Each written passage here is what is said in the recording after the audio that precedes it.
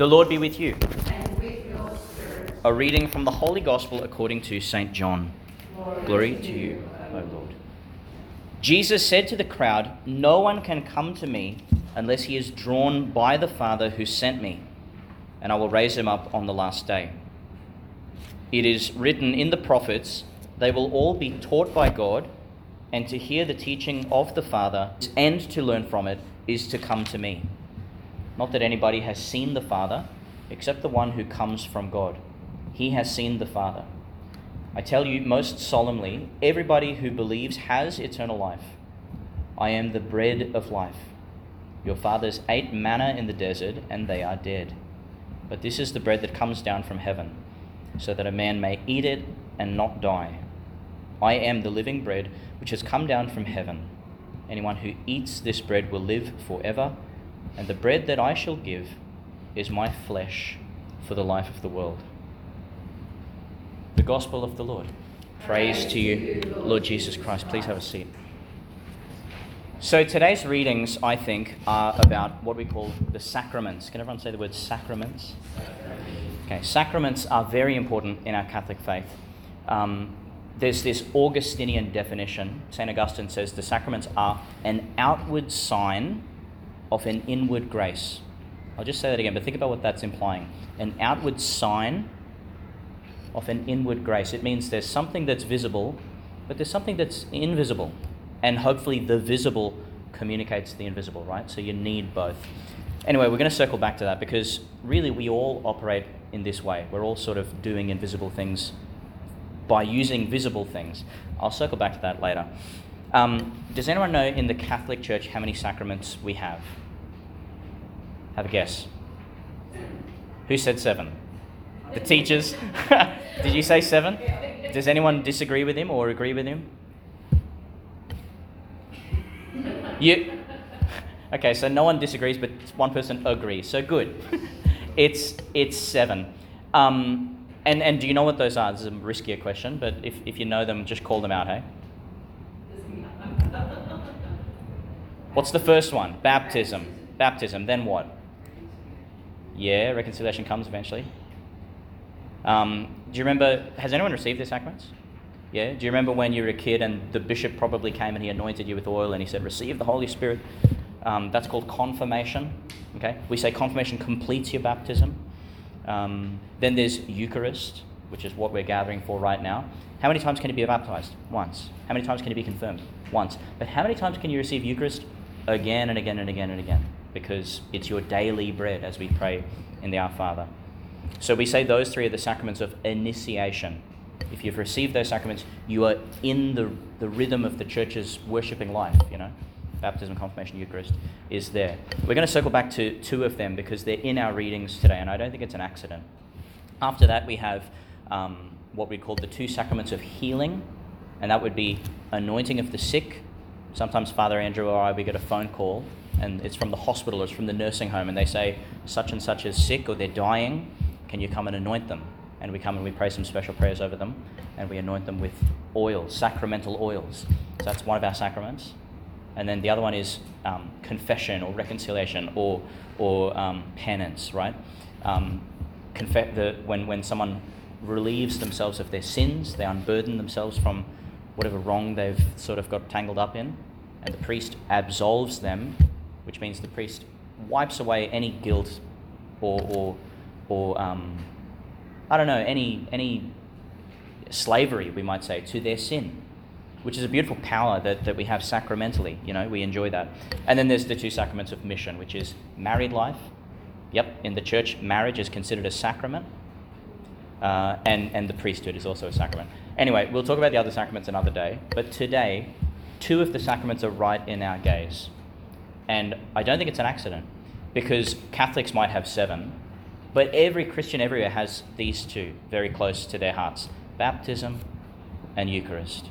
Being washed in the waters of eternal life and being fed on him who is the bread of life. These are very important sacraments. What's essentially happening in these sacraments? I don't know if you heard that reading, but from Isaiah, who was an old prophet, see, like, this isn't a Bible, this is a lectionary, but we don't the ancient world didn't have a Bible like this. It wasn't bound in a single book and they just leaf through it and be like, oh, I'll read a bit of Jeremiah today. I'll read a bit of the Psalms today. No, they were individual kind of scrolls, you know. So Philip, who's one of the close companions of Jesus, he's on his mission and he sees this chariot with a chariot driver who's from Ethiopia, nowhere near the area, and he happens to be reading the prophet Isaiah. Who's that? That is someone who God sent to speak to Israel some 700 and something years before Jesus came. That's a long time. 700 and something years before Jesus came. And when you read Isaiah, you're reading about Jesus. I don't know if you heard that reading that was read for us, but it says, like a sheep that is led to the slaughterhouse, like a lamb that is dumb in front of its shearers, like one that never opens his mouth, he was humiliated, and no one has defended him. Who will ever talk about his descendants, since his life on earth will be cut short? That's talking about Jesus. If you look at the whole verse, it's a vivid description of the passion. And Israel would have never thought that their Messiah, the one who's come to save them, would die like that. It's incredible. But Isaiah was telling them. Anyway, this Ethiopian fella, he speaks to Philip, and Philip explains the scriptures, and then eventually they see this little pond of water, and the Ethiopian says, what's to stop me from being baptized? So he baptizes him. That's a wonderful question. What's to stop us from being baptized? Really nothing. As soon as you want it, go get it, dive in. Because new life is God's gift to you. Then right alongside that, we have the bread of life, right? So what essentially do we want to say about these two sacraments? I'm going to say just a few things. Baptism and confirmation, baptism and Eucharist are sort of, let's say, two halves of the same whole. Baptism, we say, is a dying and a rising in a real sense. I know that sounds really extravagant, but it's what we believe. In the prayers of a baptism, we say this person has gone into the tomb with Christ so that they can rise to new life. So the baptismal water, even though it doesn't look very epic, someone's dying and someone's rising in Jesus. What else happens? We say it's a rebirth. I don't know if you remember that scene where Jesus is speaking with one of the Jewish elders, and he says, no one has life unless they're born of water and the Spirit. And Nicodemus says, how can an adult be born? Does he go back into his mum's womb and get born again? He doesn't understand what they're talking about. But Jesus is saying, no, this is a sacramental birth.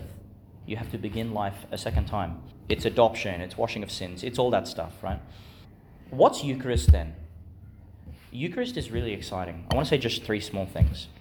One, Jesus didn't pick bread at random. It's important that we're gathered around bread. Think of how basic bread is. Like if you're a beggar, the one thing you crave is bread. Please just give me enough to suffice me the day. If you're the most kingly figure on the planet, in the highest tower of a palace, you get your bread too. Like bread is the everyman food. Bread is what we simply need to live. The second thing, and I often point this out, this is a bit symbolic, but bear with me here. Has anyone ever gone into the garden and plucked bread off a tree? Yes? No, you can't do that, can you?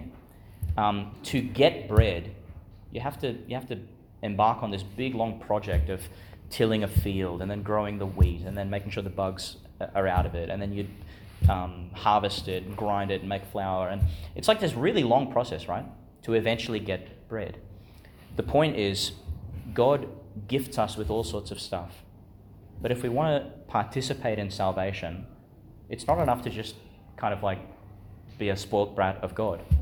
God gives gifts, and then he says, what can you do with it? Like, go and work with it. Go and turn this into something wonderful.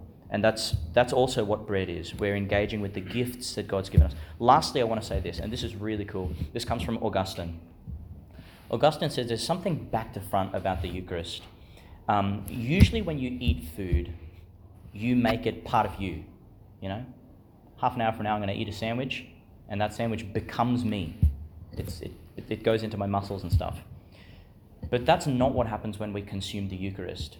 Augustine says, unlike ordinary food, when we consume the Eucharist, we become it.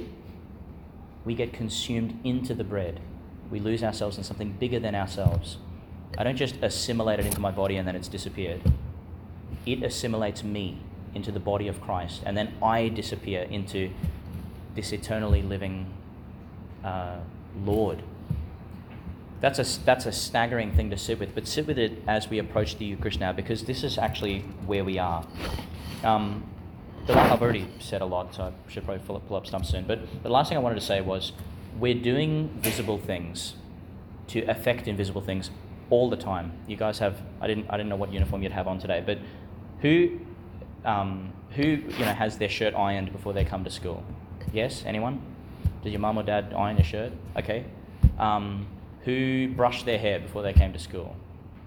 Who did a whole lot of visible things to themselves to sort of prepare yourself for being here? All of us did that. The question is why? Why do I brush my hair? Why do I make my uniform look presentable?